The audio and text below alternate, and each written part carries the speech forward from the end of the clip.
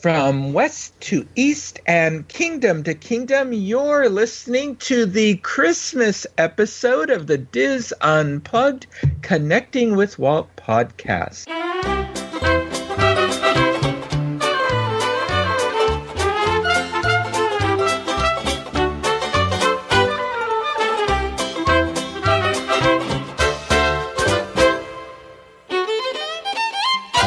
Connecting with Walt is brought to you by Dreams Unlimited Travel, experts at helping you plan the perfect Disney vacation.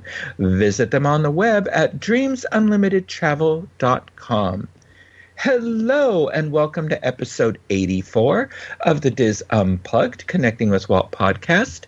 I am your host and Diz historian, Michael Bowling, and I am joined by that jolly old elf, my co-host, producer, and good friend, Craig Williams.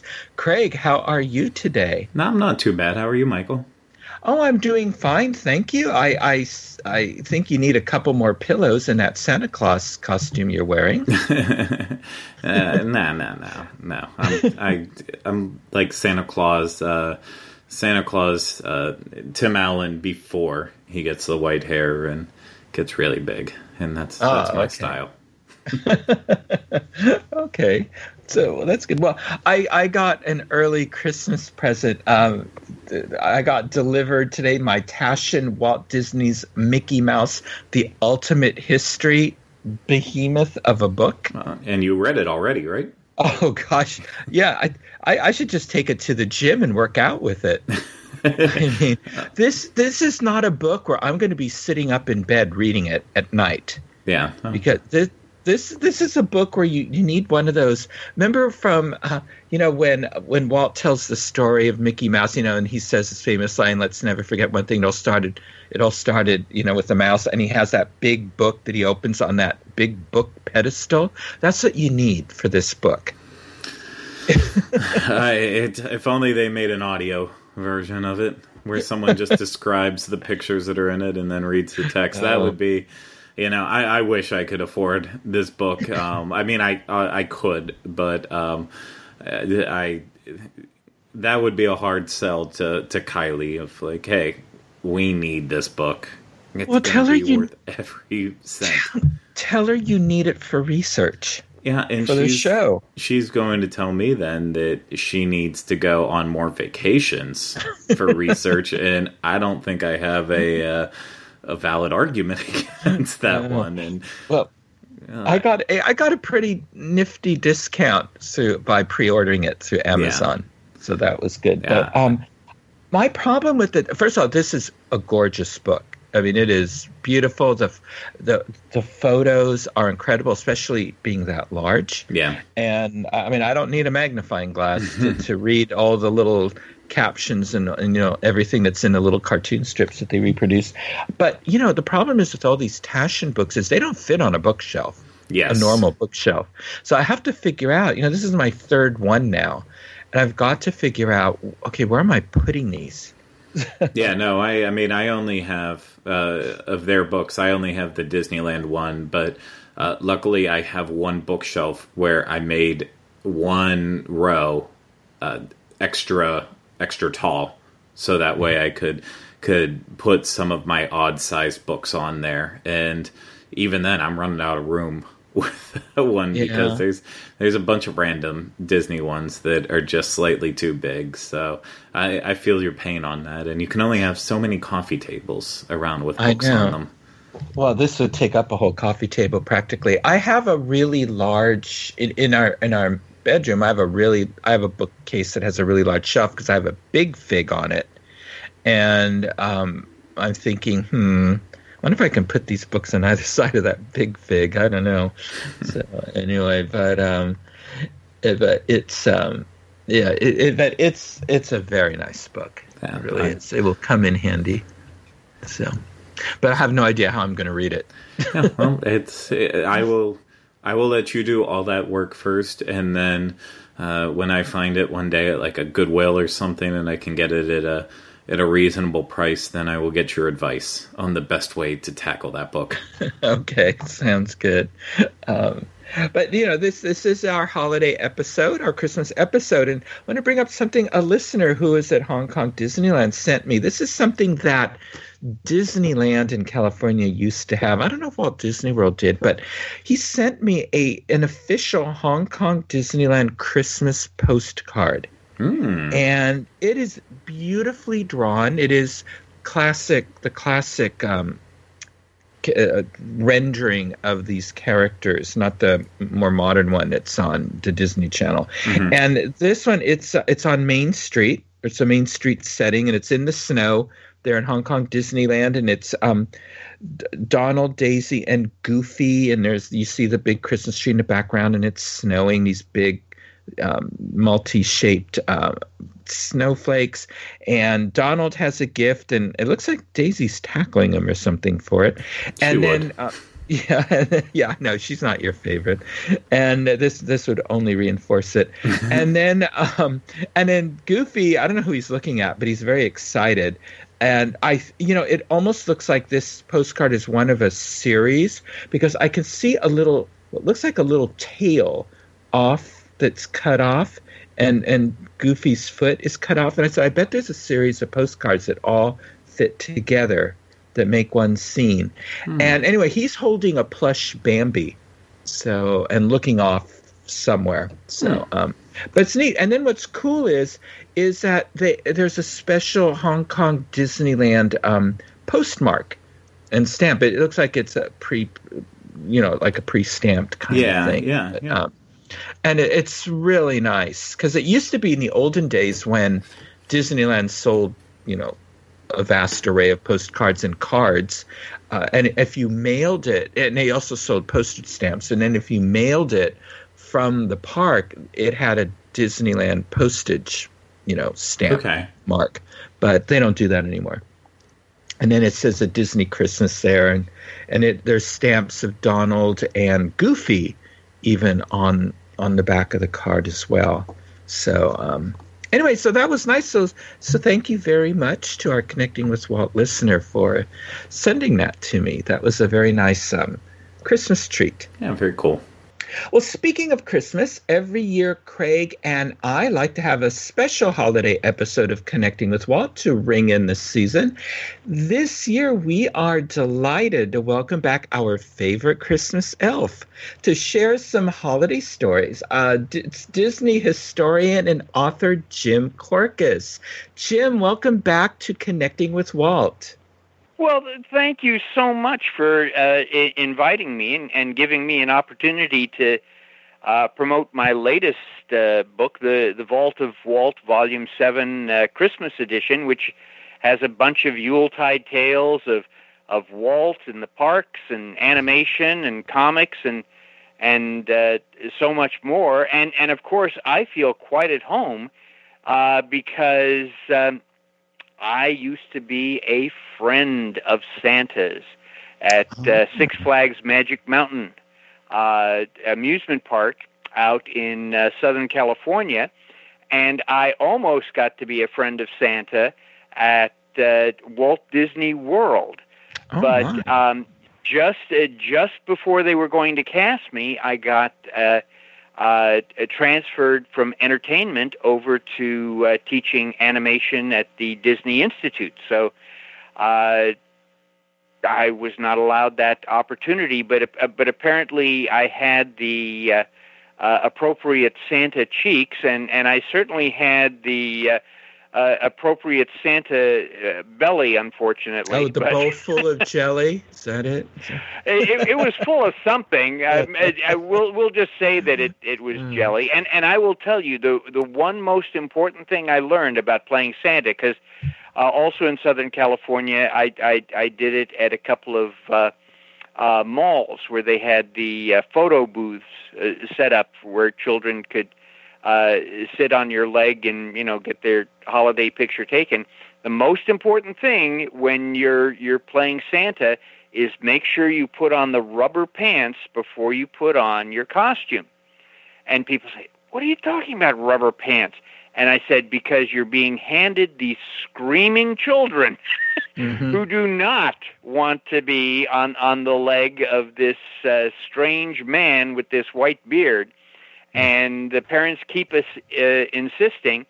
And so the children get maybe a little excited.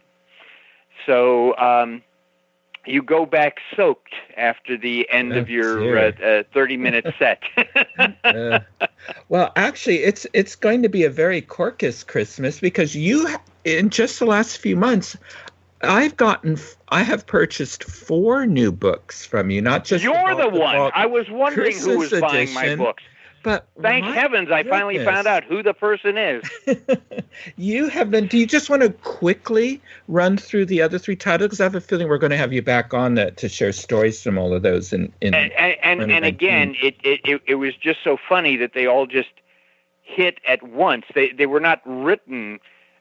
What happens is I will write a book and I'll send the manuscript to the publisher, but the publisher may be backed up with other titles, or there may be other things. So Extra Secret Stories of Walt Disney World, which is a nice little book that has short stories about the parks and the resorts and the other areas, outside the park, whether it's the Winter Summerland golf course or whatever, and more secret stories of Disneyland, which again is done in the same format. And again, one of the most challenging books to write, because just on a dare from my publisher, I wrote Secret Stories of Disneyland, and I said, listen, everybody and their mother has written a book about, hidden magic secrets of, Disneyland, and there's all the websites and all of that.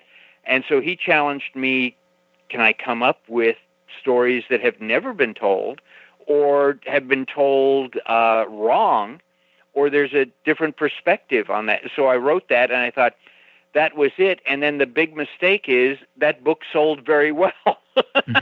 So he said, can you write a sequel? And I said, are you insane? And so I started, and sure enough, I was able to do that. And then, of course, with Mickey Mouse's 90th anniversary in November, it was like Secret Stories of Mickey Mouse. So that one was fun for me, because I just have a real fondness for Walt's mouse. So I came up with stories like how in the original King Kong movie in 1933, it was actually Mickey Mouse who killed King Kong. Mickey Mouse appears in that film, and he kills King Kong. And if you're intrigued by that, then yes, buy the book. So it's not just Michael who is buying these. We would need another 2 or 3 people to start buying these books. And then of course the book that we're going to talk about tonight, the Vault of Walt Christmas edition, which is every time this year I usually get requests from magazines and from podcasts and from websites, and do you have a good Disney Christmas story? And I had several, but I thought maybe I should write these down somewhere, so that there's one location for them. And then I realized that the stories I had fell into the same format that I have for the previous Vault of Walt books, where there's a section devoted to Walt, there's a section devoted to the films, there's a section devoted to the parks, and there's a miscellaneous section. Because when people say, oh yes, I'm a big Disney fan, I love Disney, people generally love different things about Disney. They develop that love for Disney in different ways. Maybe they heard a Disney song. Maybe they went to a Disney park. Maybe they saw something on TV. Maybe they read a comic book, that had Disney characters in it. And when I say maybe they went to the park, some people's first experience is Disneyland. But I found an awful lot of experience was Walt Disney World.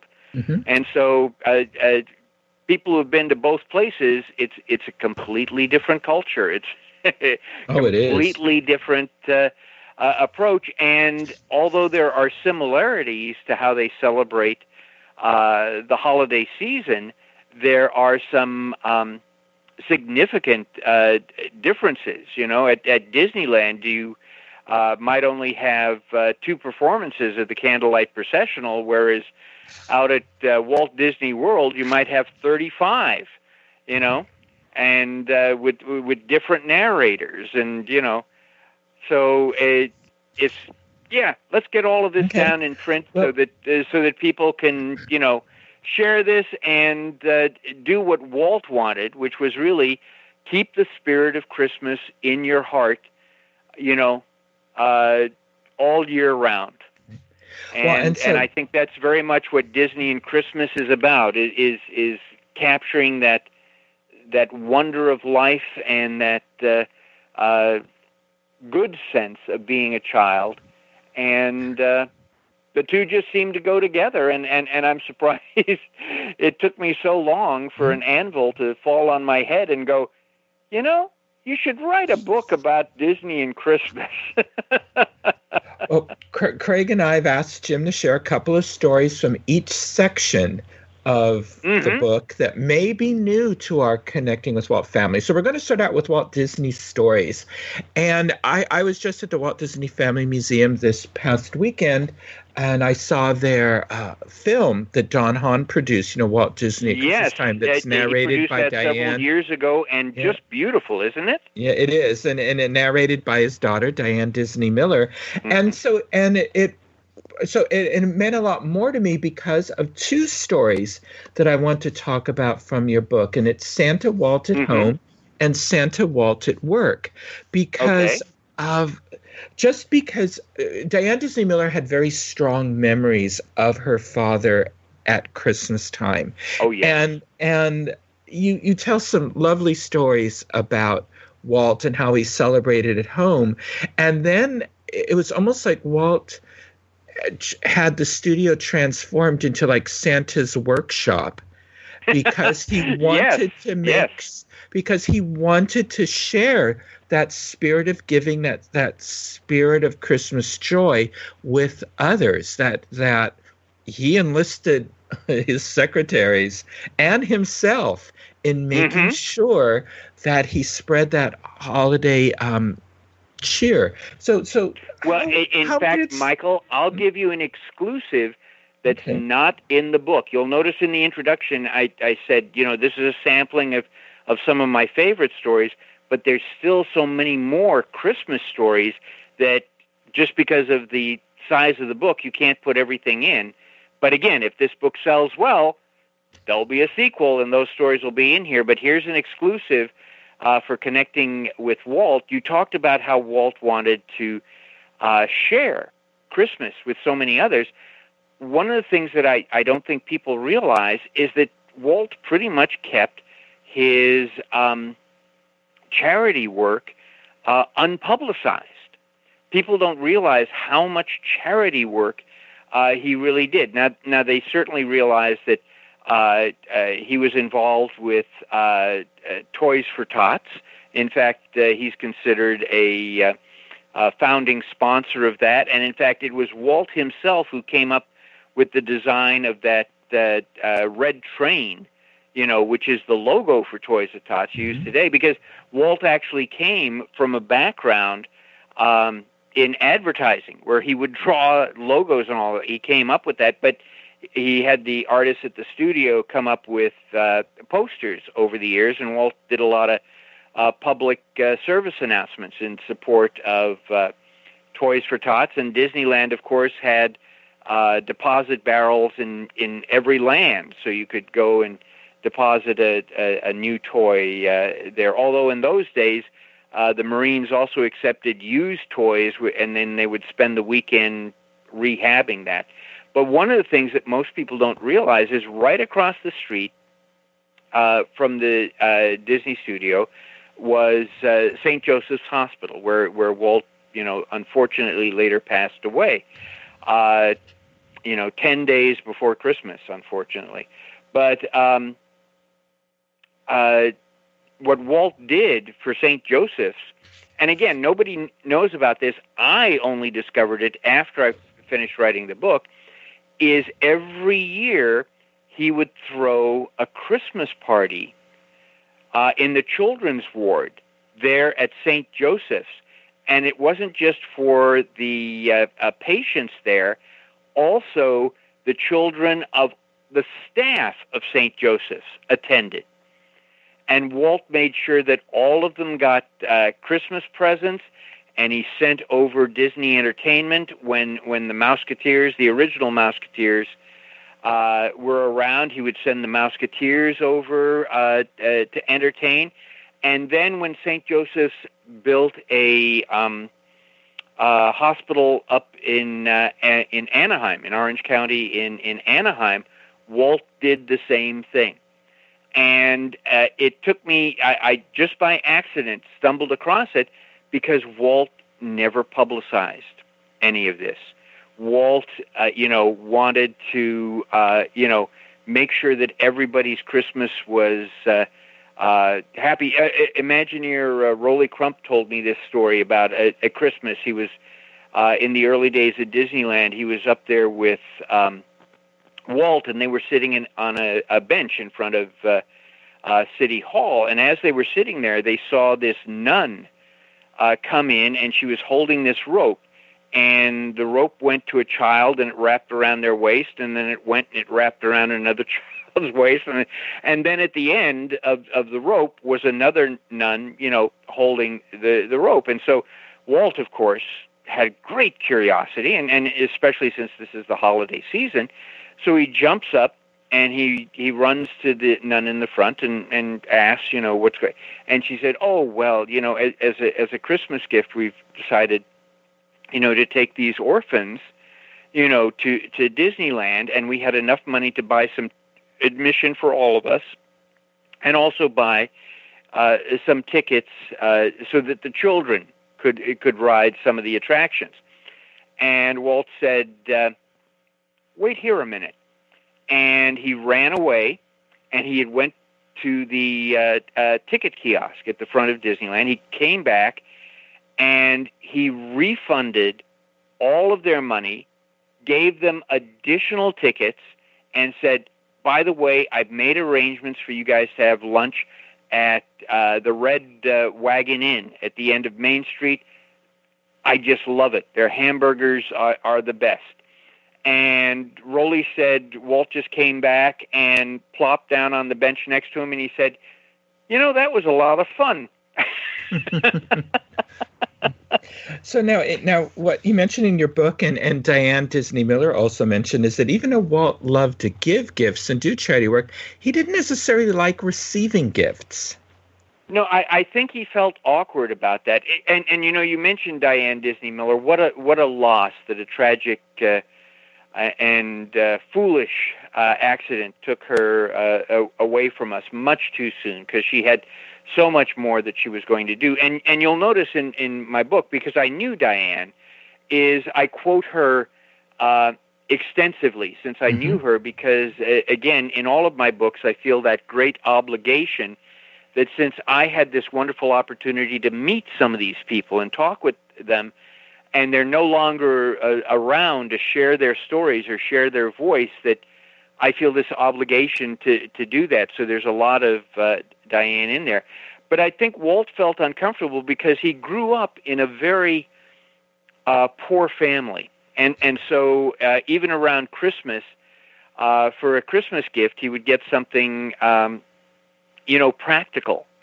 And, like a jacket or underwear or something like that. It was Roy who would save up extra money in order to get Walt a little toy and his younger sister Ruth one.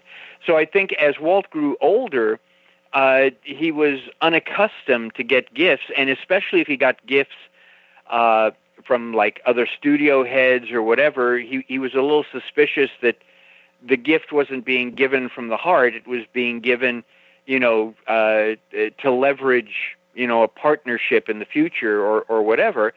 And again, you just never knew what to give Walt. So Diane and Sharon one time got him this big book of artwork of Leonardo da Vinci, because Walt was always studying, and he goes, "What are you trying to do? Educate me?" And Diane said later they found him in a corner of the living room, sitting in his favorite chair with the book on the lap,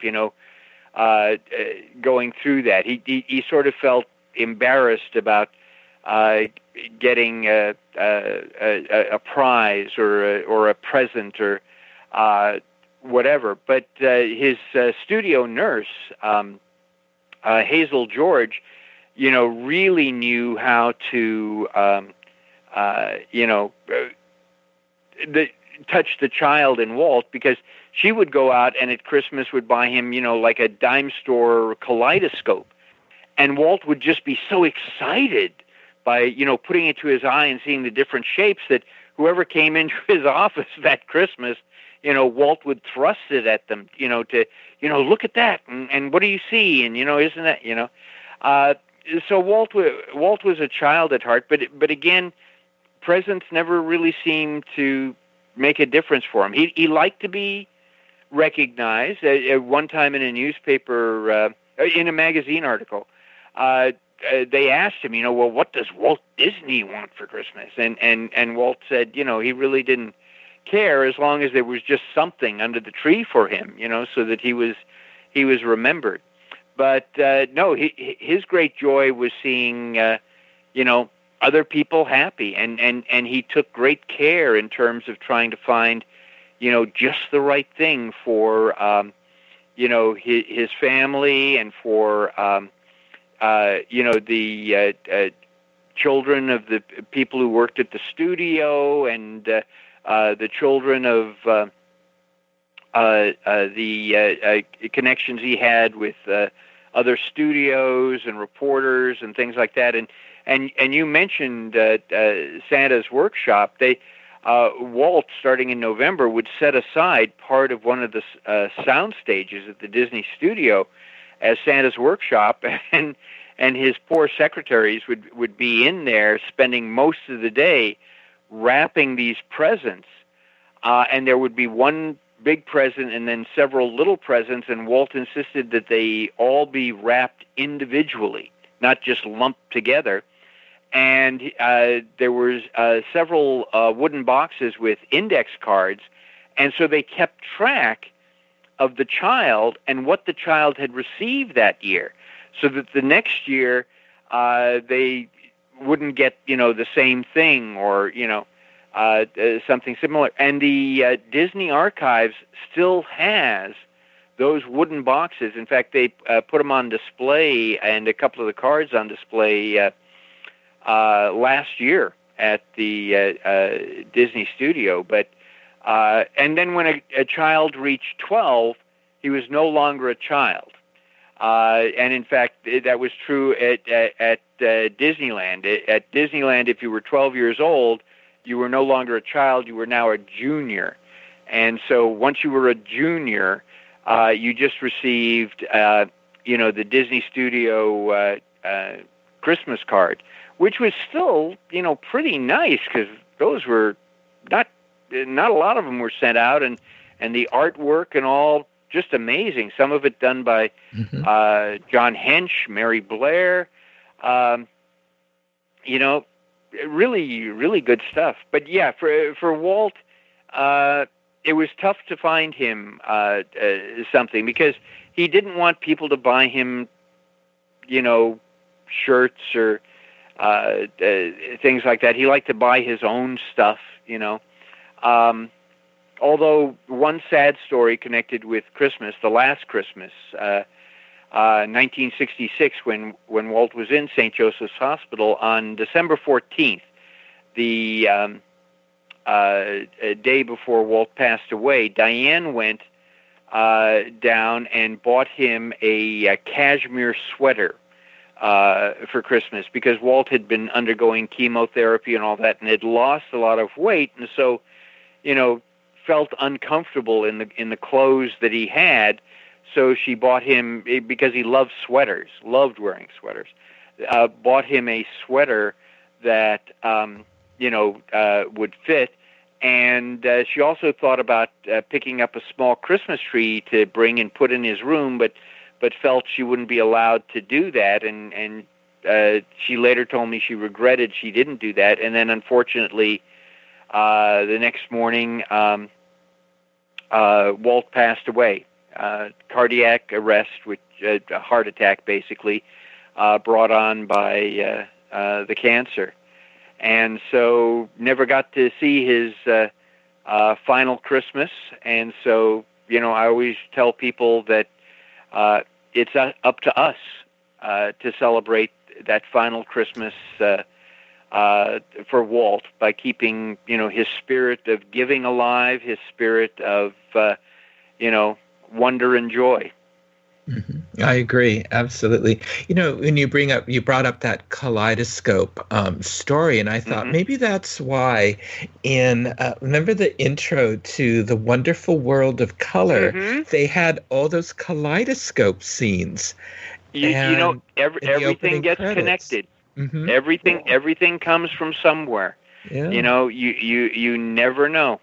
Yeah, you never know. Well, in your book, we're going to move on to animation and television stories section. Oh, sure. Now. Okay.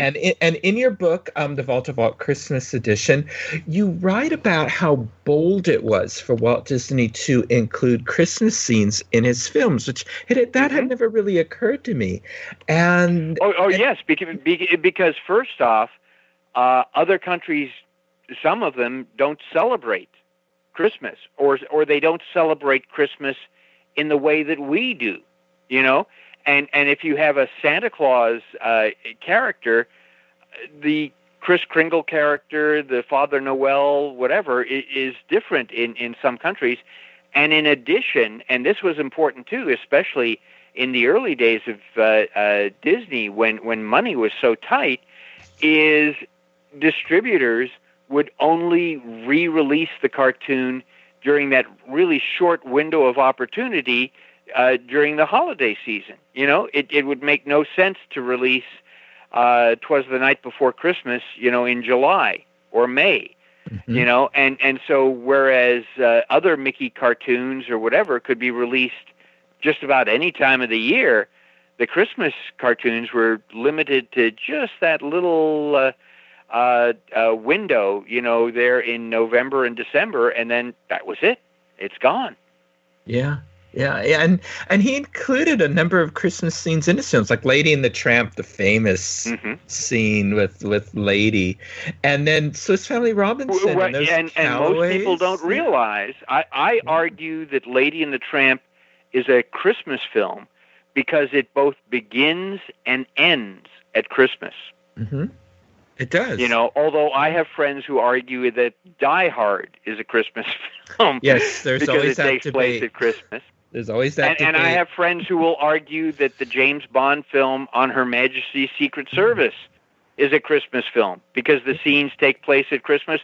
There's even an original Christmas song, Do You Know How Christmas Trees Are Grown? But for me, Lady and the Tramp is a Christmas film because, again, it begins at Christmas, and of course that scene of Lady being in a hat box is actually, we talk about things being connected, is actually a reference to one of the earliest Christmas gifts that Walt gave to his wife Lillian. Shortly after they were first married, they lived in a house which was right next door to Walt's brother, Roy Disney. In fact, the houses were mirror images of each other.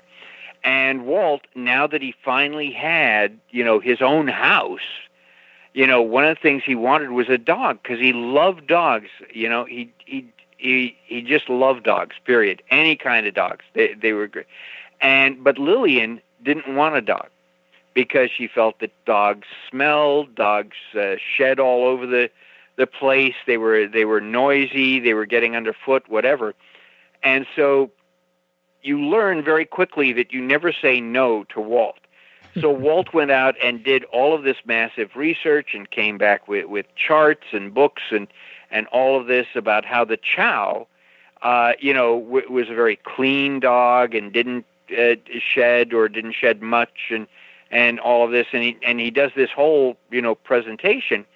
And Lillian goes, well, if we ever get a dog, then that would be the type of dog we would think about getting, but we're not getting a dog. So Walt, of course, goes out and gets a chow puppy, but he keeps it over at Roy's house. And then when Christmas comes, there's the huge Christmas tree, and Walt's niece, Marjorie, was given the job that I was given when I was a kid, which is you go underneath the tree and you pull out a present and you give it, to the people, and you make sure that everybody has a present before you go get another present for somebody. And so Walt ran across to Roy's house and got the chow puppy and put it in a hat box with a ribbon around it and brought it back and snuck it underneath the Christmas tree. He had given Marjorie a heads up. I got to talk to her later in life. And so she picked up the box and said, oh, this is to Lily from Santa.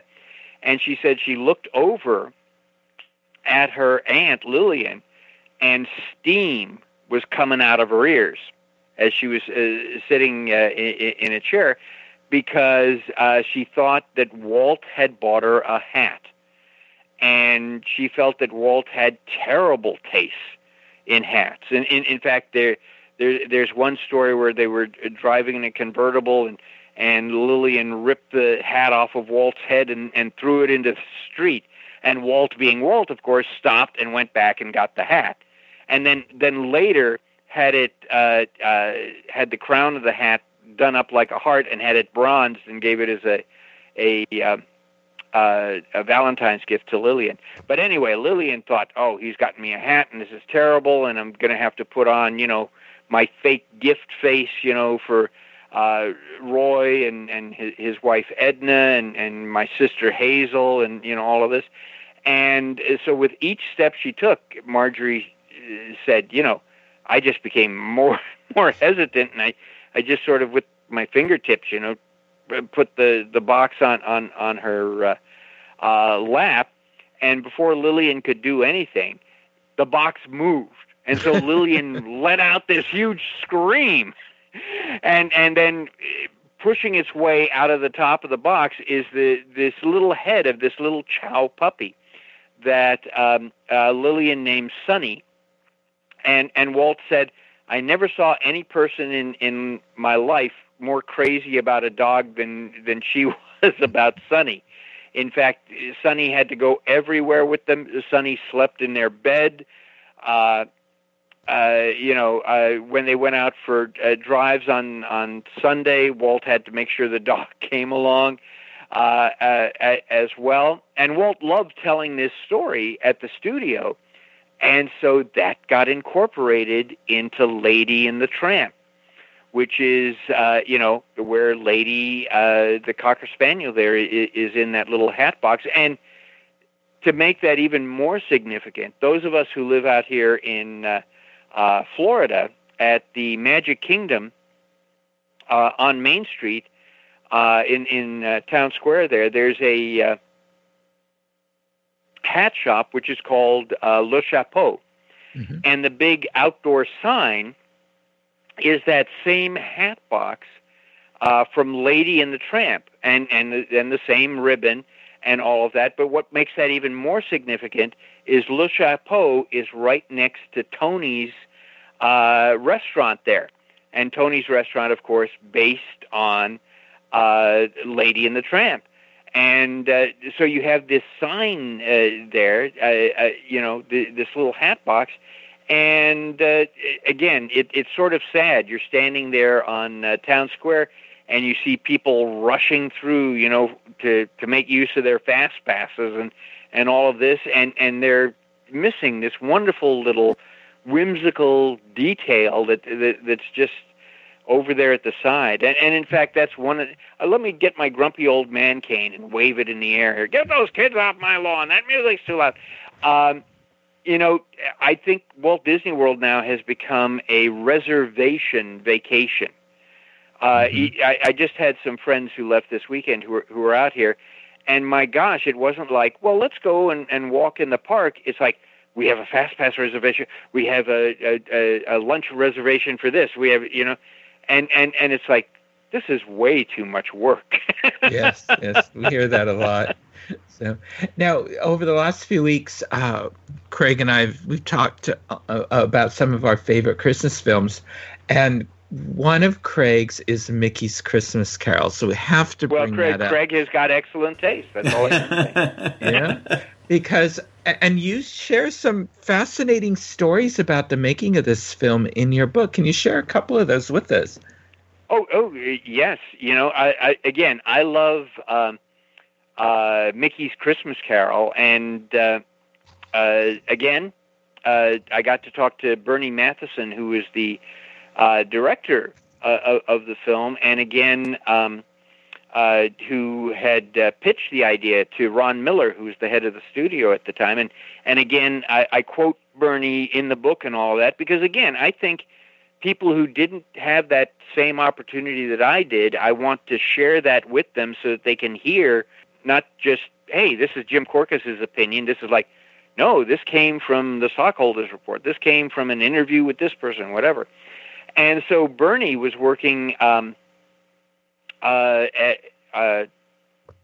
doing storyboard work for and concept art for the Black Cauldron, but he was getting really frustrated, and it had been 20 years since Mickey Mouse had appeared in a theatrical film, and he kept thinking, we really need to bring Mickey back. It would be wonderful to bring Goofy and Donald, and they really need to be in a film together, and he stumbled across this record album, Mickey's Christmas Carol, which had been done by Alan Young, which some of your listeners might remember from Mr. Ed, and yes, others will remember as the voice of Scrooge McDuck, among other things. And so they had done this Christmas album, and it had done very well. And so Bernie took the album to Ron Miller and said, it might be nice to develop this as a holiday special. And they were thinking of, maybe one of those half-hour TV specials, like How the Grinch Stole Christmas or Charlie Brown Christmas or whatever. And especially since Ron had brought in a bunch of new animators from Cal Arts, and he was looking for projects for them. So you had a Glenn Keane, you had John Lasseter, you had Brad Bird. All of these people are legendary now, but they were just young punks, and had no experience in any of this. And so Bernie said he went into the office, and Ron just sort of grumbles, why are you giving me this? And Bernie thought, oh, geez, boy, I've overstepped myself. I'm going to get fired. And Ron was doing it as a joke. He says, no, I think this is a great idea, and I think you should direct it. And so this was Bernie's first opportunity to direct. Now, there were a lot of changes that were made between the record album and the film. One of the ones that I found the funniest is on the record album, the charity fundraisers are Honest John and Gideon from Pinocchio. So basically, these are scam artists who are trying to raise money. So maybe it was a good idea that Scrooge didn't give them money there at the first part.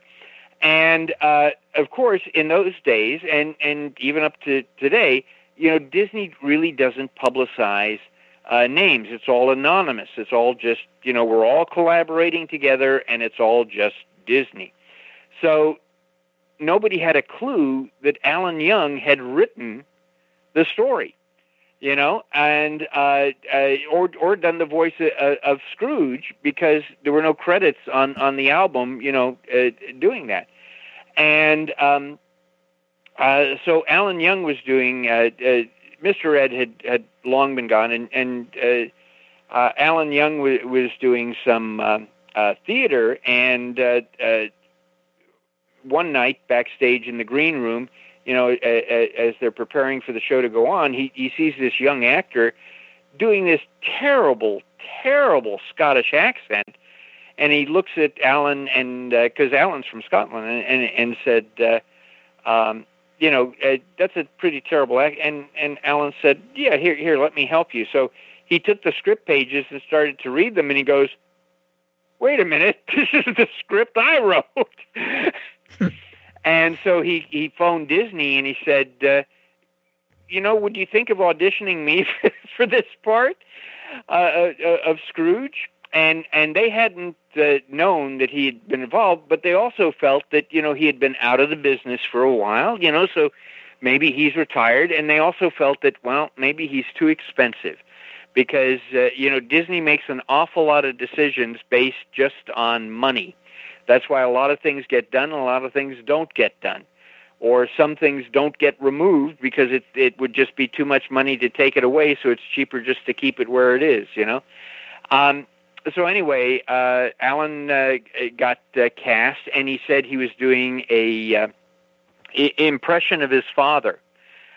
Because he said the big joke was, in order for Alan to get work in Hollywood, he had to lose his Scottish accent, so he had to bring it back for Scrooge.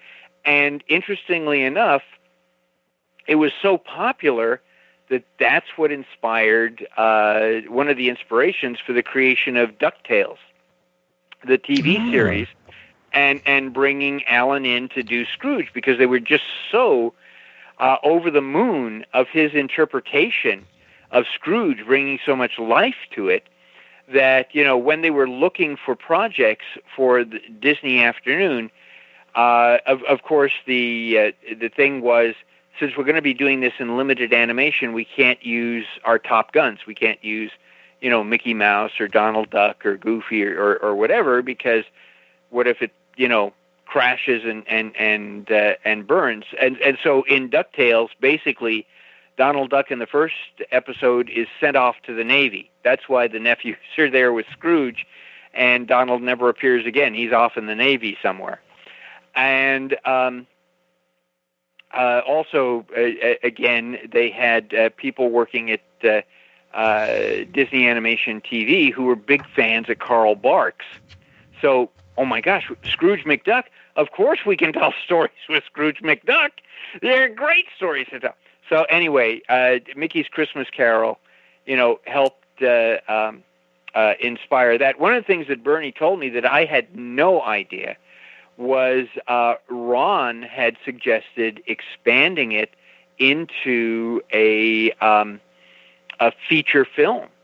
Mm-hmm. And so Bernie came up with other ideas, like, Scrooge on his way to work every day would pass a pet shop, and Pluto would be in the window, and Scrooge was immune to Pluto's playful puppy antics, but at the end purchases Pluto and gives him to Tiny Tim. But Ron was overruled, as he often was. People don't realize this, but Ron is the one who spent, against the wishes of CEO Card Walker, spent $25,000 to option Roger Rabbit, and he was told, don't do that, don't waste the studio's money on that. But anyway, they were going to make it a feature, but then, again, Card Walker stepped in and said, if we make this a Christmas feature, people will only run it at Christmas, so we're not going to do that. So it shrunk back down to that half hour, and there was strikes going on, animation strikes going on at the time. So instead of running on TV, they released it theatrically in front of a re-release of The Rescuers. And I will tell you, I got the opportunity. I lived in Glendale, California, which is adjacent to Burbank, of course, where the Disney Studios were. And in 1983, when this was released, I was writing about animation for Animation Magazine and other areas. So I got invited to go to the Disney studio and see the debut screening of Mickey's Christmas Carol.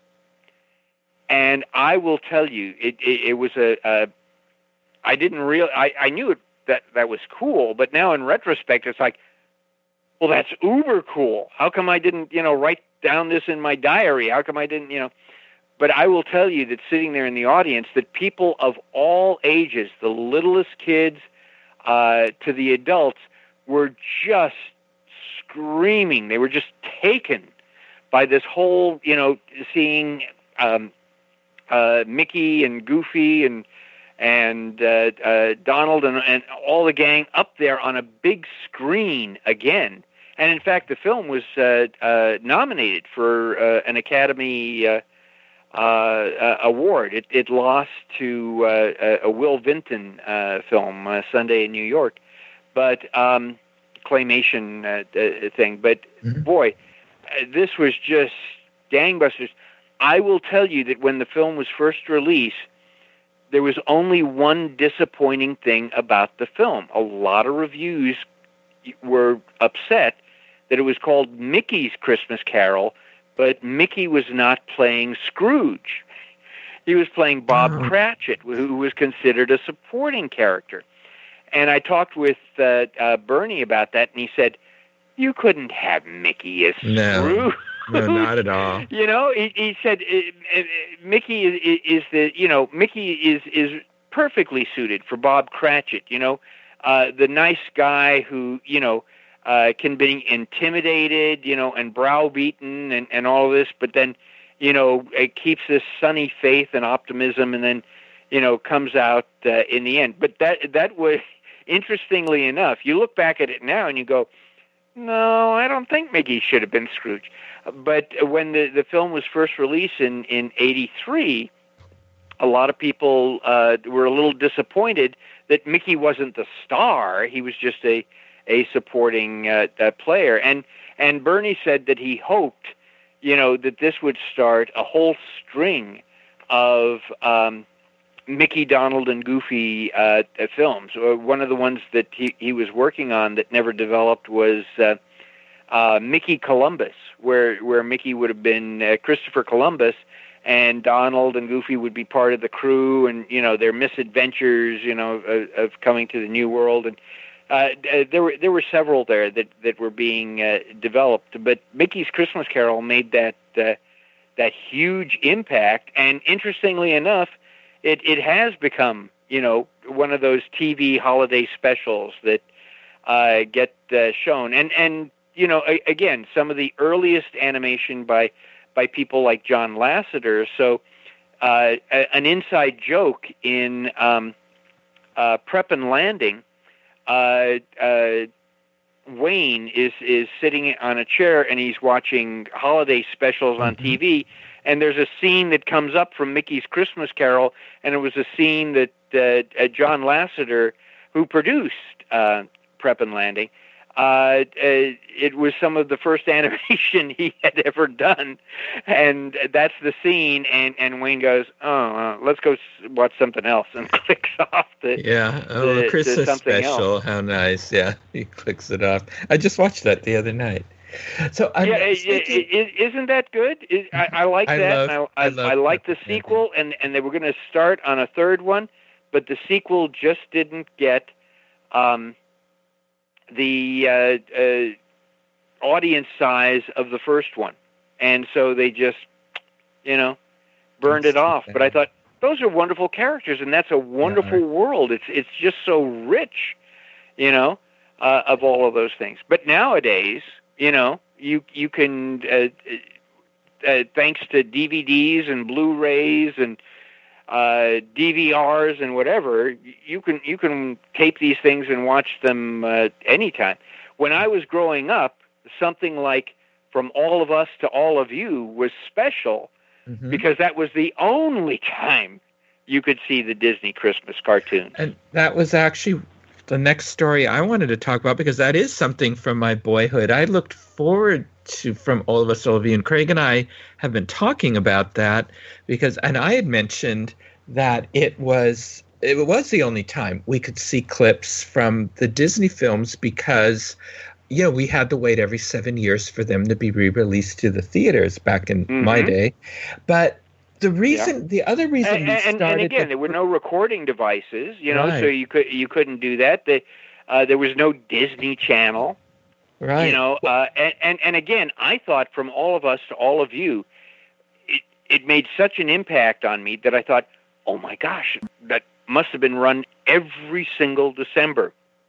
Going back and doing research, there was usually a 3-year gap between that, but boy, it is just as fresh in my mind as and just love the song. And of course, I was a huge fan of Jiminy Cricket. So you have Jiminy Cricket, but in some ways, it's probably outdated today because I'm looking at my table over here, and I've got maybe 4 Christmas cards on it. But back in the day, from all of us to all of you, was on TV. That was the thing: is you received tons of Christmas cards, and you put them on the mantle and on the TV, and you in our house we actually put them on a string or a garland, and strung them across the dining room for all of that. Nowadays, Christmas cards are so expensive, stamps are so expensive, and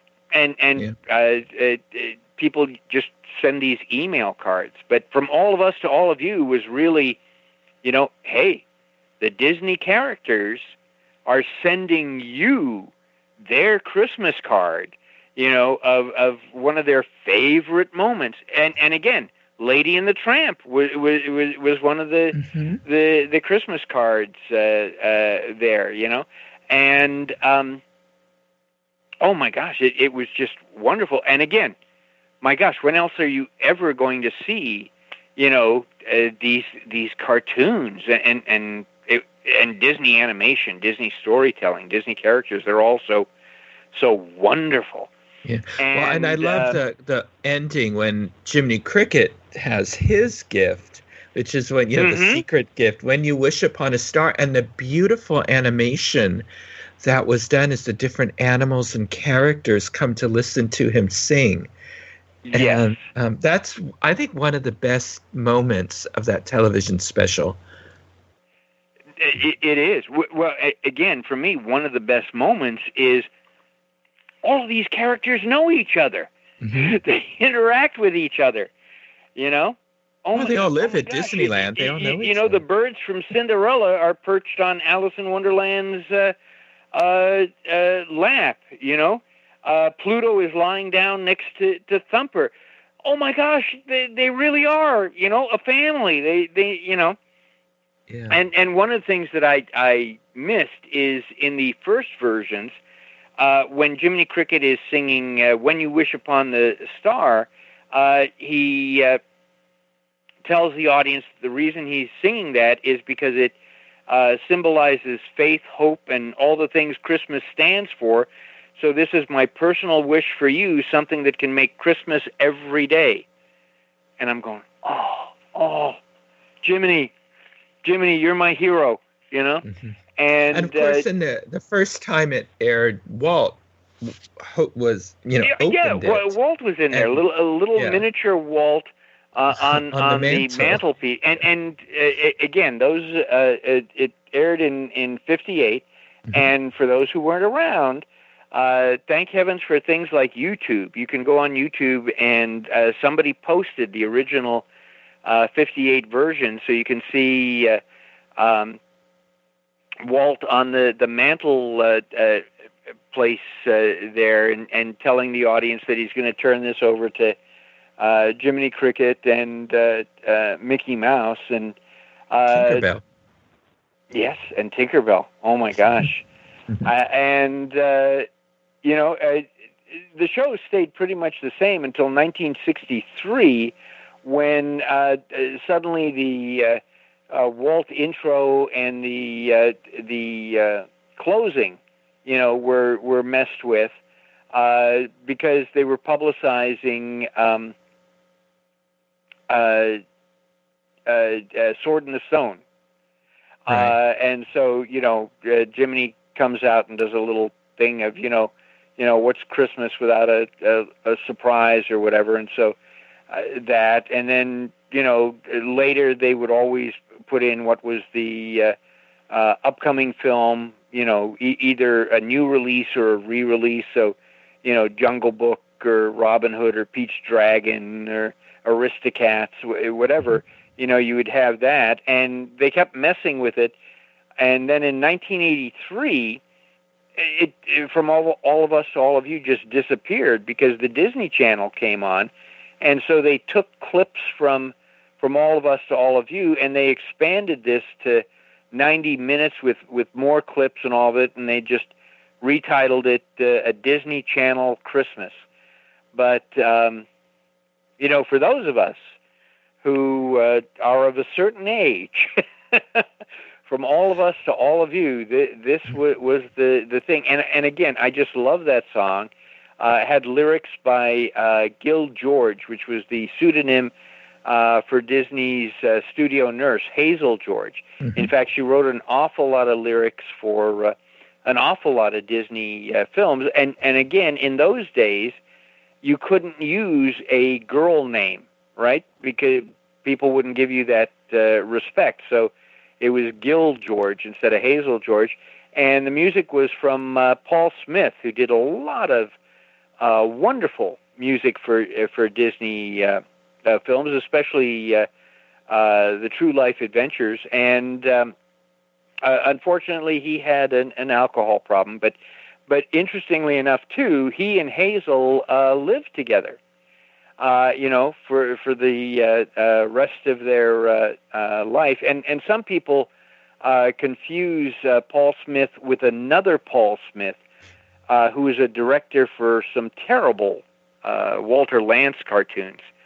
So, see, that's why it's important for you to listen to this podcast, is because you get all of this information you can't find anywhere else. It's all completely useless. And but you who are listening, you are probably the Disney expert for your friends and family. So when you share all of this, not one of you will hear, "Oh, did you hear that on that podcast? Did you hear that from Jim Korkis?" They'll go, "Oh, you were just so smart. You know so much about Disney." And so that's our Christmas gift to you. That's right. So now, making you the hero of the holiday season. That's right. That's right. Everyone will be fascinated, be dazzled by your brilliance. Now let's move on to the Disney Park Stories section. Oh, okay. Now, many of our listeners make it a tradition to visit Disney parks during the Christmas season because with all the decorations in the parks, it makes them feel even more magical. And I know some guests will stay up overnight in the resort lobbies to watch the Christmas trees and decorations being put up. And in your book... and it's an amazing thing to see. Oh, it is. It is. Even more amazing than that is seeing them do the decorations on the cruise ships. Because I don't know if you've been on a Disney cruise or any of your listeners have, but you pull into dock and you're, supposed to be off the boat by 9, 10 o'clock because they're going to be boarding people, shortly after noon, maybe as late as 2 o'clock, but as early as they possibly can.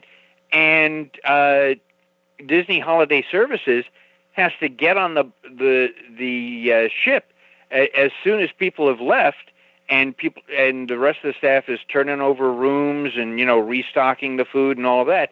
They have to put up the Christmas trees and the decorations and all of that within just hours before the next group boards on. And again, the decorations have just become more and more massive every year. You talk about Walt Disney World.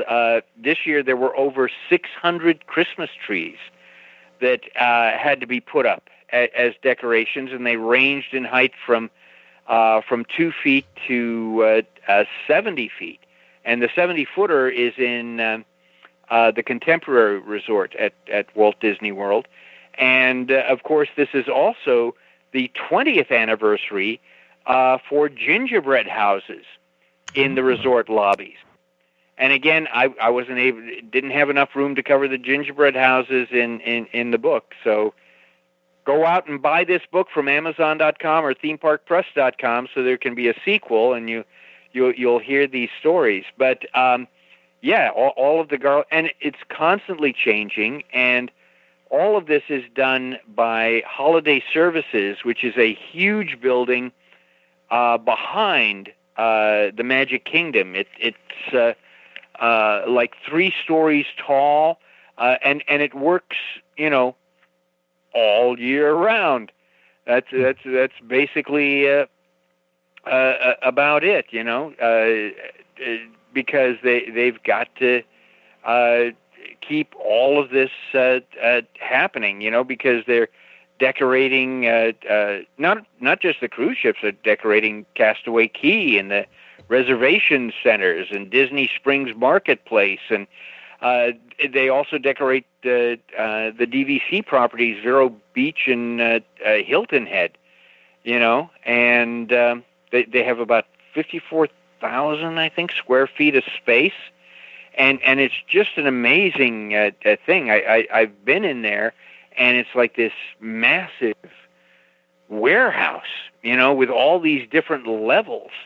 And how they've got all this stuff coordinated is beyond me. It's amazing. But, it is amazing. Yeah, it is. But I'm sure you want to talk about other things at the parks as well. Well, in your book, the Vault of Walt Christmas Edition, you write about some of our favorite Disney theme park traditions. For instance, parades were a part of Disneyland since it opened in 1955, and the first Christmas parade stepped off in 1957. Although, actually, if you want to debate that, the first Christmas parade was actually that first December 1955, because Walt had the Mickey Mouse Club Circus, which was that huge tent over where the Matterhorn is. And, of course, he had bought authentic circus wagons, and they would go down the street, and so you'd follow the circus parade to the circus, very clever. That is clever. But Walt also made it a Christmas parade, so you had the 3 wise men with the camels, because, again, the camels were part of the circus. Here they are, bum, bum, bum, bum. And so there were Christmas elements, because once you got into the Mickey Mouse Club Circus, the big finale of the circus was the Santa Claus Parade, where the Mouseketeers in costumes of toy soldiers and Snow White and all of that, and toys, would go around the big circus ring. And it would end with Jimmy Dodd, who was the ringmaster, talking about the magic. Walt Disney is giving you the magic of Christmas, and this huge Christmas tree, 40-foot Christmas tree, in seconds would rise up from the ground. It was fabric.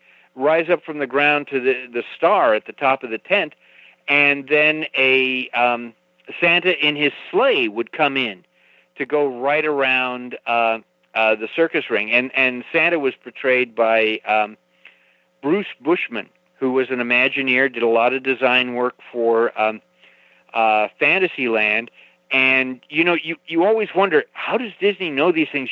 All of this must be precise and all this, and so I asked, I said, how did he determine how wide a ride vehicle would be? And they said, well, they used Bruce Bushman because he was over 6 foot tall, he was 300 pounds, and Walt felt that if he could sit in the seat comfortably, then it would serve a regular adult and a child. Mm-hmm. So that's how they determined how wide a vehicle would be. And so that was Christmas, but you're right, the very first official Christmas parade was in 57, but even then, Walt was struggling for money. We always think that Disneyland was an immediate success. It really wasn't. It was popular, but it was not an immediate success. And in fact, 6 months after Disneyland opened, they discovered in a drawer somewhere an additional $1 million worth of bills that had not been paid because they had no money at the time to pay them. And now, these were well overdue and had to be done. So for the first Christmas parade, Walt reached out to local community groups. Walt was very clever about that. So sometimes if there was an antique car club, he would reach out to them, and so for Easter, they would bring their antique cars, to do an Easter parade up and down Main Street and all of that, because you only had to give a free admission ticket to the participant, and then the rest of their family had to buy tickets to come in and see them, in the parade. So for the Christmas parade, and remember, in '57, Christmas was only those 2 weeks that kids were out from school. It's not like today at Walt Disney World where Christmas seems to last for 10 months or something. It was only for 2 weeks, and so Walt felt that Disneyland was for everyone. So he reached out to cultural groups, and they would come and have either a little homemade float, like they would for a hometown parade or whatever, or and dress people in colorful costumes. So the Hispanic community was dressed in the colorful costumes, and they would be carrying piñatas, and you might have a mariachi band, along with that, whatever. And they would walk down, and then you would sprinkle it with some Disney characters, and then also costumed animals costumes that you rented from Western Costume or other places for that.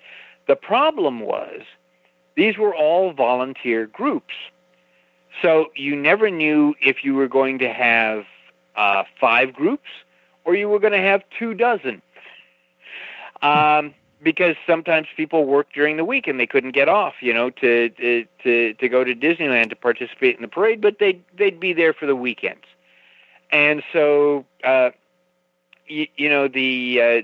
UK group would dress in medieval finery and pull a Yule log, or the cultural group from Norway had the Father Christmas figure and his goat, because he has a goat in their mythology, and all this go around that. But eventually, Disneyland got on firmer footing, and Walt felt, we got to take over. We can't just do this haphazard stuff. So in '61, Babes in Toyland came out, and that was always considered a Christmas film. It was a Christmas release, and people always associated Babes in Toyland with Christmas. It was a dud. It was a dud, and Walt realized it was a dud. So what can we do to get people into theaters to see this before word of mouth gets around that this is a dud? So he went to 2 of his Imagineers, Bill Justice and Exitencio, and he said, let's have a Christmas parade that is a parade of toys. And the Opera House, which had really just been the wood mill for Disneyland, so nobody had ever been in the Opera House, was transformed with props from Babes in Toyland. So this was the first time a lot of people could come in and see actual props from an actual film. So I better go see this film. Look, I saw what the tree was like, So anyway, and Bill said, I had never done a parade before. X had never done a parade before, but you never told Walt no, so you just had to try and figure it out. And Walt told him, look, Bill, we're not... and again, I quote Bill Justice. Bill Justice was a longtime friend of mine. He shared an awful lot of stories with me. I quote him extensively in the book about this. But Walt came to him and said, look, we're not in competition with the Pasadena Rose Parade and all of this, which meant he didn't want the parade float so big that little kids had to lean back to try and see things and all that. He wanted them, at a height where it was comfortable to see and see the characters and all of this. And he had gone to Bill and X because they had done the stop motion toys for the film. And so Walt says, well, just make them bigger. and Bill says, that's easy enough to say, but if you make, a little 6-inch tall, marching soldier, and now you have to make him 6 foot tall, there are problems, And again, you had the marching soldiers who actually did a marching routine, but they also played, trumpets, drums, things like this. There were all sorts of toys. Exitentio came up with the silly reindeer whose tongues are hanging out of their mouth, and he did that because when you move the head, the tongue would sway back and forth, so you get that sense of animation, and those figures became so iconic in the '61 parade that although they've been, rehabbed and redesigned, they still exist in the parade today. And then you also had Santa Claus as the final float, and he had a sleigh, and in the back of his sleigh he had a huge bag, and in the bag were 2 performers costumed as Raggedy Ann and Raggedy Andy. And they would grab small stuffed toys and just throw them out to kids along the parade route. Try and imagine Disney doing that today. Oh, I know. But Walt's feeling was, everybody should get something for Christmas. Bing, bing, bing, bing, bing. And the parade, just continued to expand, and they experimented with a lot of different things. At one time, they had a 3-person reluctant dragon figure, very similar to the Chinese dragon, that they would do for Chinese New Year with different people in it, and it would blow smoke, actually talcum powder, through its nostrils. It scared kids, so that was gone. One year, Bill designed a float where the Darling children from Peter Pan were having a pillow fight on their bed and were jumping up in the air, so they were almost like flying. And so the bed was actually a trampoline, for that to happen. So the parade has gone through, various changes over the years, and then, of course, in '83, it was the first year that the parade was broadcast on TV, and everybody thinks, oh, well, yeah, that was Regis Philbin. No, the first hosts were Joan London and Mike Douglas, who was a talk show host. Regis didn't come until a couple of years later, and even then is just a on-the-street correspondent, and then he didn't become a co-host until '91, and then he only did that for about 4 or 5 years, and then they went with a bunch of rotating celebrities, and then in 2001 he and Kelly Ripa came on board and did that, and boy, I just loved watching the on Christmas Day. That was the tradition. You watch Macy's parade on Thanksgiving Day, and growing up in California, you watch the Rose Parade on New Year's Day. On Christmas Day, you watch the Disney Christmas Parade, and it was great because they gave little behind the scenes previews of things that were. They don't do that anymore now. No, but they don't. Again, where's that grumpy old man came here? Well, and remember the Walt Disney World Easter Parade too that they used to televise. Yes. I love that, and I love that. I love that as well. And the problem, Michael, is we're all just getting too old. I know. And that's why we know Disney history is because we lived through all of this. Today people have no memory of things. I ran into someone who didn't know what the Osborne Festival of Lights was.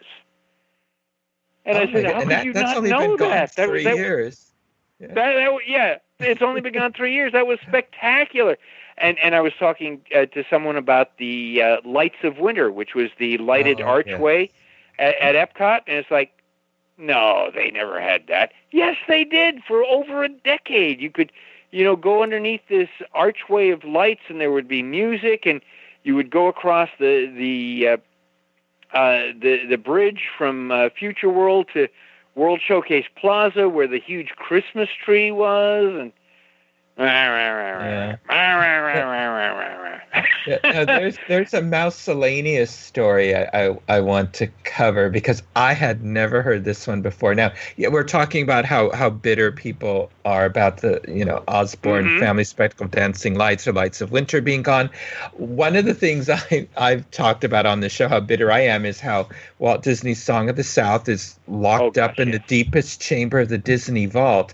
Well, based on a story from your book, I assume that cartoon strip by Floyd Norman titled "A Zippity Doo-Dah Christmas" is sitting in that vault right next to Song of the South. You're absolutely right. I wrote a book called "Who's Afraid of the Song of the South," so people can find that on Amazon.com as well.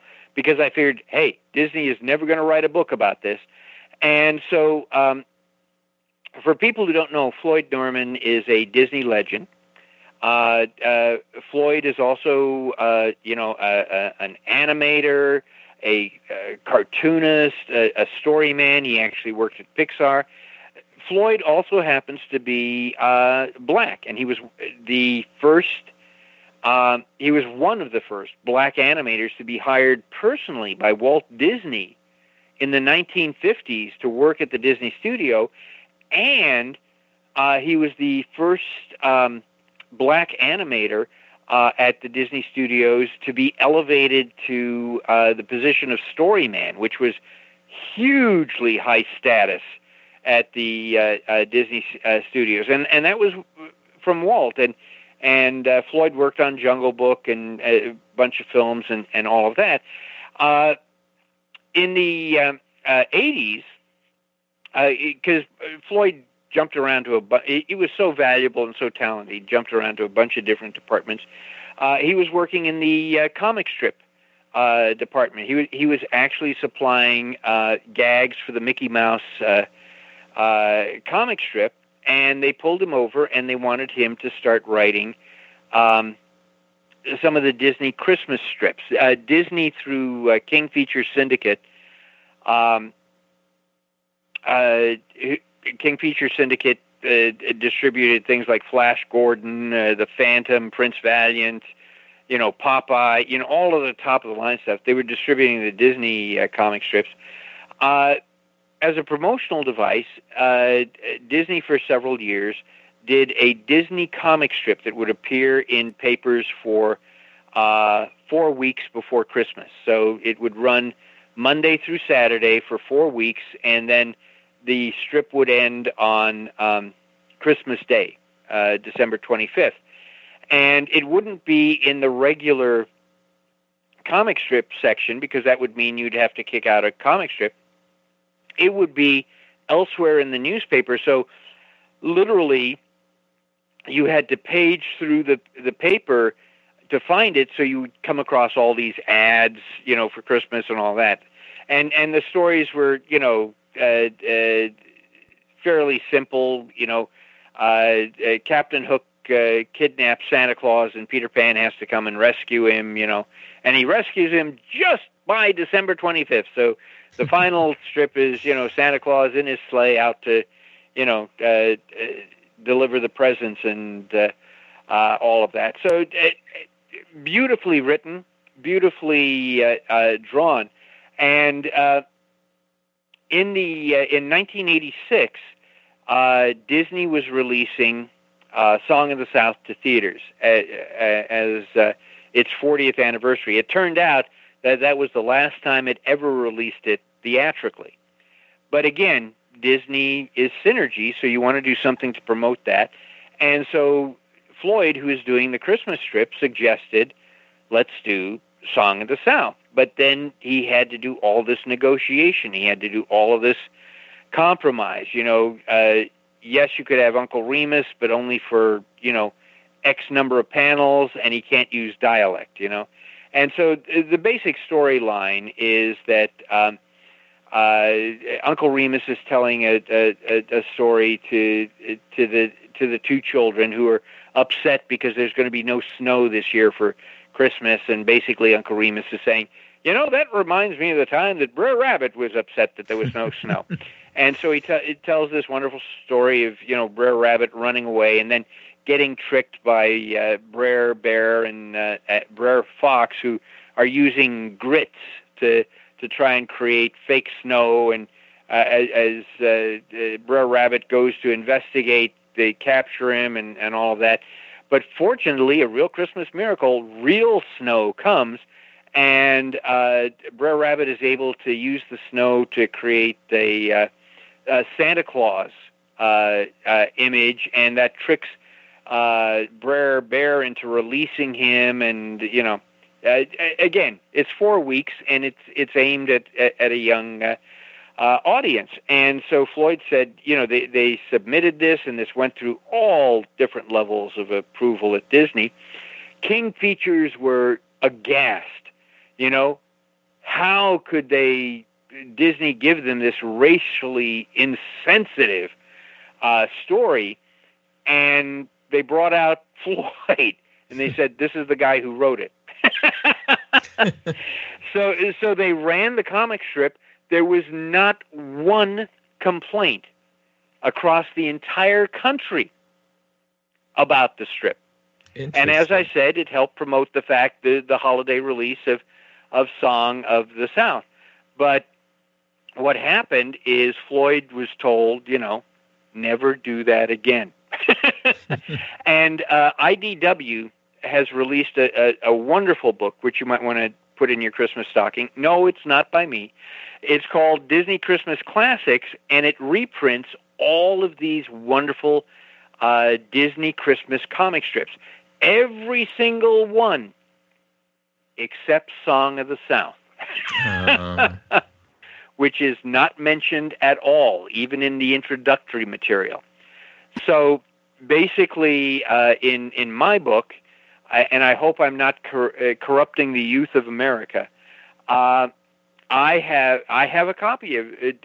Again, I'm good friends with Floyd, and Floyd told me some wonderful stories about the strip, which I include in the book.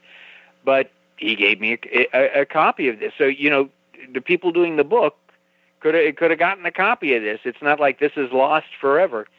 And so I summarized day by day what was happening, in the comic strip, so we can preserve this story. Because, if we don't preserve these stories, if we don't preserve our history, it's all going to be lost.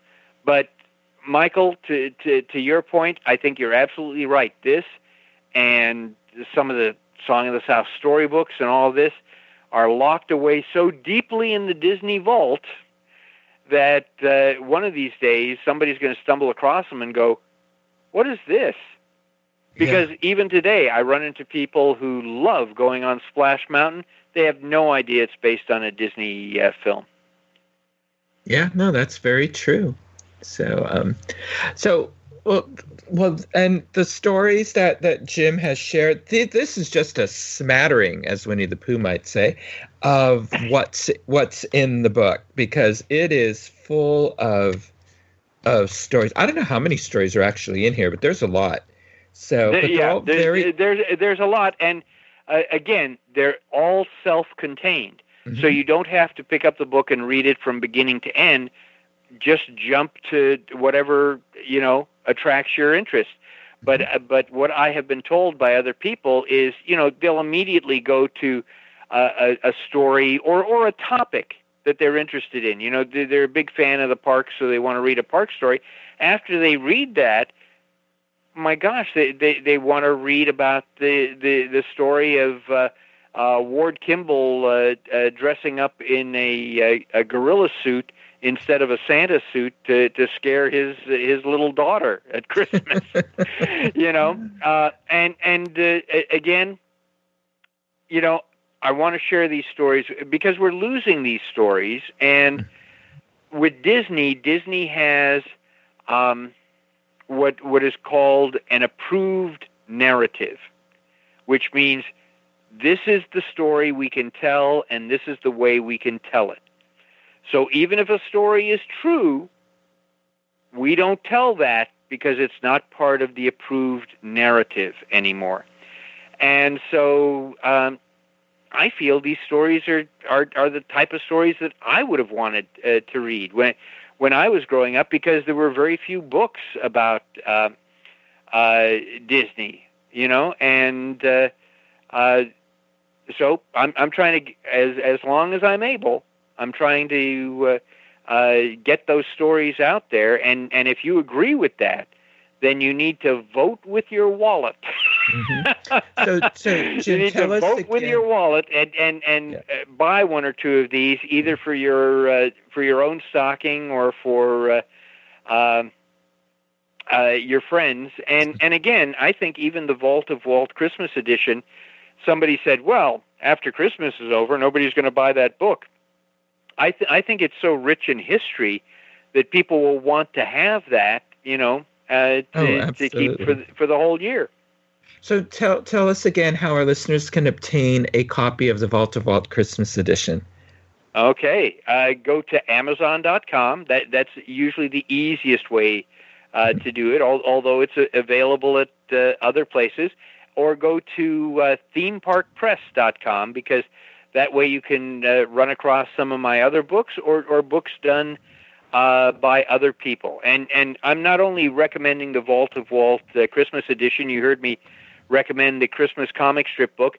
There's a beautiful book that just came out this Christmas by Jeff Curdy on the Disney corporate Christmas cards.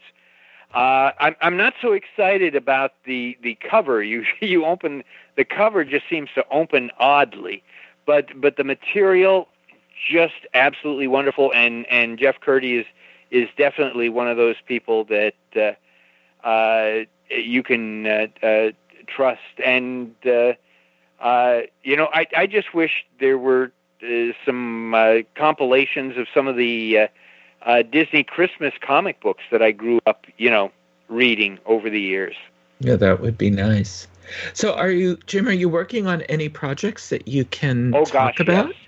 Okay. Because unless you're a J.K. Rowling or a Stephen King, you're not going to make money from books. But you make a little bit of money. So if you have a lot of books and each one makes a little bit of money, you might be able to pay for your root canal. So I'm always working on a new book. And as I said, I also feel this urgency to get stories out there. One of the books that I wrote was the unofficial Disneyland 1955 Companion, which covers the entire history of the making of Disneyland and its first year of operation. And again, people that I talked with, Imagineers, ride operators who were there. So you get, look, this is what it really was like. I have just finished a sequel, the unofficial Walt Disney World 1971 Companion, that will be coming out in March. And it covers the entire history of Walt Disney World from 1958, when Walt first started to do studies of building something on the East Coast, right up through 1972. And the foreword is by Tom Nabby, who was the first Tom Sawyer at Disneyland, but moved out in 71 to Walt Disney World to handle the monorails. And the afterword is written by Bill Sully Sullivan, who started at Disneyland in 1955 as a Jungle Cruise skipper, and then in 1971 moved out and trained the people who worked at the Contemporary and the Polynesian in terms of, the Disney approach to customer service. And when the park officially opened, he was in charge of security in the park, and he later went on to become vice president of the Magic Kingdom and all of this. So they have read the book, they loved it, and they said, this is really accurate, and you're showing that this really was a fire drill, and even though we had built Disneyland, none of that applied to Walt Disney World. Everything was different. The temperature was different, the culture was different. We couldn't get certain things that we wanted. And so I'm hoping people who are interested in Walt Disney World will be interested in that book of this is the true story of how Walt Disney World was built. And it's not just the park. There are chapters on each of the resorts. There's chapters on the recreation, the bob-along boats, the stuff that was going on at Fort Wilderness and all of this. And as I said, covers it from 1958 through 1972. There's one chapter where I interviewed Marty Sklar about Walt's Epcot film. So the entire chapter is just Marty talking about what it was like writing that film and directing Walt and things that happened and things that didn't happen. And so I'm excited about all my books. I don't write a book unless I'm excited about it, but I'm excited about that. And then after that, but don't hold me to this because I've been struggling with this, after that will be a Secret Stories of the Disney Cruise Line. There's plenty of books out there that will tell you how to get cheap fares and what time of year to go and whatever. My book is about the stories. Why is that there, and what is the story behind that, and why did the Imagineers decide to put that there?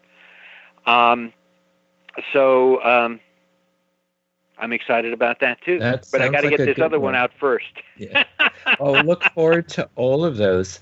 So again, and I'll look forward to more podcasts with you and Craig. And those of you who are listening, you should always tune in because they always have a wonderfully new perspective on things, and both of them are hugely passionate about Disney, which is one of the reasons I love coming back on, not just to promote my books, but I love talking with people who love Disney as much as I do. Oh, well, thank you, Jim. Well, we're delighted to have you on. And Craig, we'll have links to your book on Amazon and Theme Park Press in our show notes. So, Jim, thank you for joining us on Connecting with Walt to share your stories and for making our Christmas a little more merry this year. And for all your listeners, my Christmas wish for you is may all your Disney dreams come true this coming year. Thank you, Jim. And yours as well. Thanks.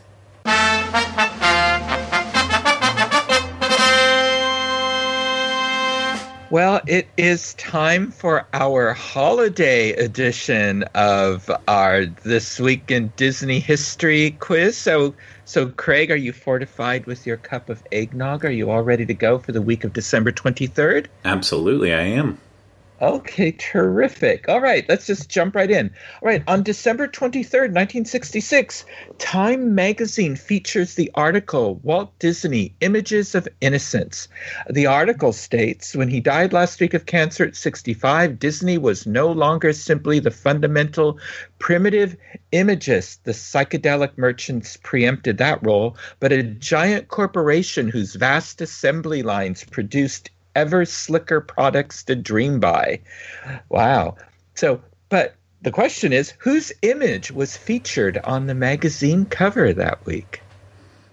And there is a Disney connection.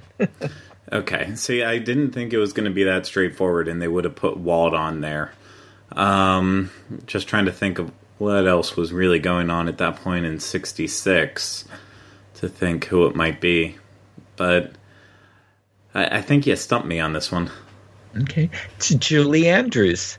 Oh. Was there a reason why she was on the cover? I don't know. I don't have the magazine. I don't know. Okay. I'm trying to think what film came out. Was there a film that came out? No, because Mary Poppins was 64, Sound of Music was 65, and I don't know if she did anything in 66. When was Thoroughly Modern Millie? I don't know. Yeah. Anyway, all right. On December 24th, 1959, what long-standing Disney tradition began in Sweden? I am hoping that it's something that we've talked about now for the past 2 weeks, and that's watching from all of us to all of you. That's right. Exactly. This began when half of Sweden sat down in front of the television for a family viewing of this Christmas special. And remember how we've been talking, and I was going to bring this up with Jim and then didn't. Remember how we talked about how did Donald Duck get involved in this? Because in the translation, and I'm not even going to begin to pronounce how this special is said in Swedish, but it translates to Donald Duck and his friends wish you a Merry Christmas. Oh. So it will air without commercial interruption at the same time on Sweden's main public television channel TV1 and on Christmas Eve, which is when Swedes traditionally celebrate the holiday, for the next 50 years. This is typically one of the three most popular television events of the year. Now, for a lot of this time, they didn't have a lot of television stations. Yeah. But between 40 to 50% of the country tunes in to watch, and it will also become a tradition in Norway and Denmark. So interesting. So and they have added to it, over time and all that. But they get to have it, and whatever additions they make to it, the Disney company has to approve it all. Yeah. So, one day I'll bring it back. I have no power to do that, but I will. Oh, good. I'm looking forward to it. Okay, December 25th. All right. What Disneyland attraction set sail on December 25th, 1955?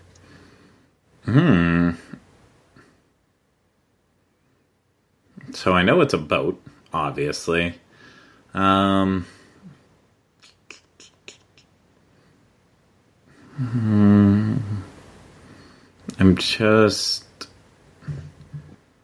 not quite sure, to be honest with you. Okay. It's the Mike Finn keelboats. Oh. Yeah, I would have gotten there eventually if I would have started guessing. Yeah, it was capturing that whole Davy Crockett mania that was going on at the time. So, okay, December 26th, newsman Dave McPherson is born in Ithaca, New York on December 26th, 1932. What is his place in Disney history? The name sounds extremely familiar. I can narrow it down. What is his place in Disneyland history? Well, that's actually what I was kind of leaning towards. Was he the first?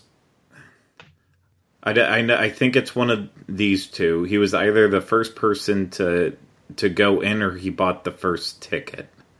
He was the first paying guest to enter Disneyland. Okay. Roy O. Disney purchased the first ticket. That's right. So, okay. Yeah, that's who he is. All right. December 27th, who appeared on the cover of Time magazine for the first time on December 27th, 1937?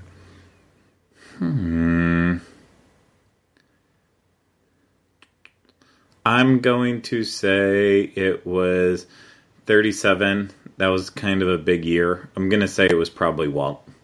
It was, yes. This is the publication profiles Walt Disney the week Snow White and the Seven Dwarfs was released. Yeah. they called the film the most ambitious animated cartoon ever attempted. So, and it was. Okay. It was, definitely, yeah. So December 28th, composer and lyricist Anne Rennell, one of the first successful Hollywood and Tin Pan Alley female composers, is born in Omaha, Nebraska on December 28th, 1906. On which well-known Disney song did she collaborate? I do not believe I've ever heard her name before. So. I'll give you a hint. It was Disney's first hit song. I think I know that answer. Wasn't that Big Bad Wolf?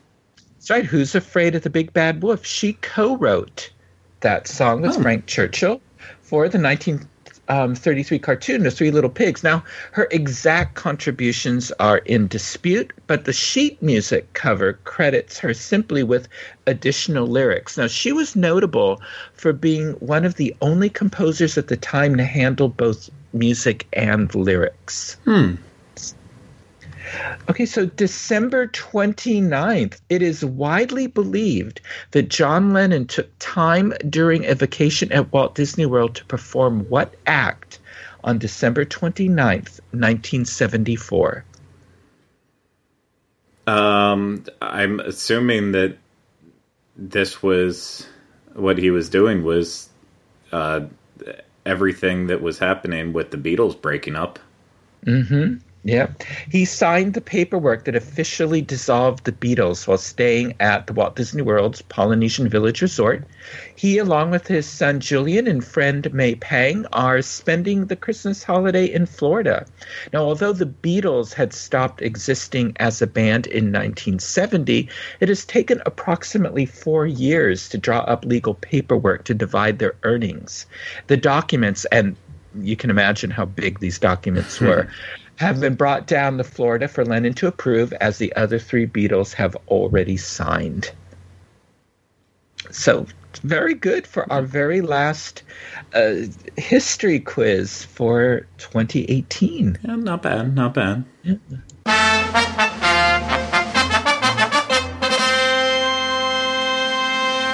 So, Craig, do you and Kylie have any special Christmas traditions that you'll be celebrating next week? Not so much. So we're just gonna celebrate Christmas with family, and I'm going to finish up cramming in the rest of all of the movies that I have to watch that I've pushed off till the last second, saying, well, no, I can't watch this early in the month. I have to watch that like in the week leading up till Christmas. And you know, it's been a crazy week this week. It's with the return, with Mary Poppins Returns coming out, and just trying to get all those last minute presents bought and everything. So that's mostly what I'll be doing. But, yeah, I haven't even seen Wreck-It Ralph yet, so I have to do that. You know, Ralph breaks the internet, so I still have to do that.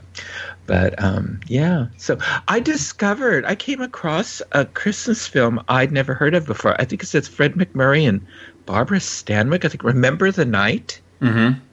I have to watch that. So. Yeah, I think I watched that one year on TCM. So they all just start bleeding together, except the ones that really stand out. You know? Yeah, Leonard Maltin really liked it, so I have to watch that, see what it's about. So anyway, well, I hope you and Kylie have a wonderful Christmas. Oh, and you as well. Oh, thank you. So Craig, until next time, how can our listeners connect with you, since all the shows are on hiatus now?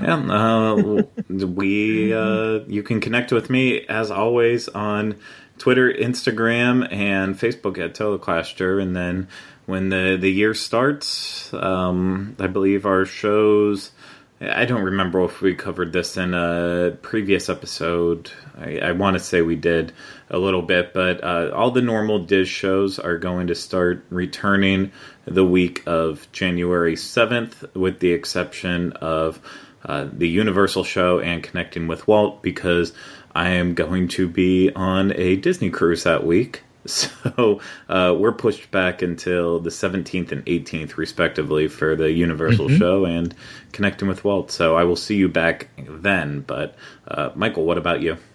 Well, you can send me messages at michael@wdwinfo.com. Twitter, I'm at mbowling121. Facebook, I'm Michael Bowling, like the one with the Connecting with Walt banner.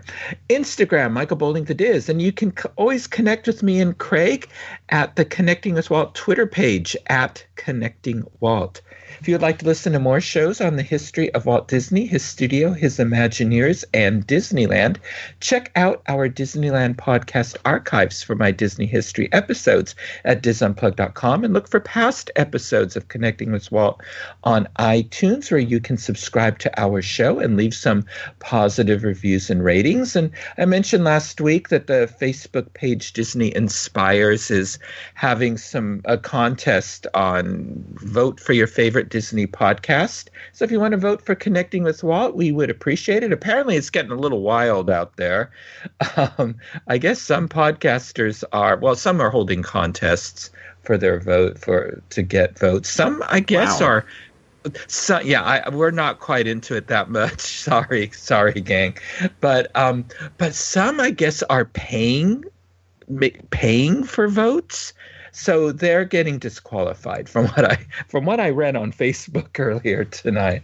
So anyway, so I thought, okay, that's just getting nuts. But anyway, if you'd like to show your love for Connecting with Walt, we'd appreciate it. That Disney Inspires, and voting continues through December 25th for that. So thank you for making us a part of your day. And remember, I only hope that we don't lose sight of one thing, that it was all started by a man, Walt Disney, and his brother Roy. And from all of us to all of you, a very Merry Christmas and a Happy New Year. We'll be back on January 18th, 2019 with more stories connecting you with Walt.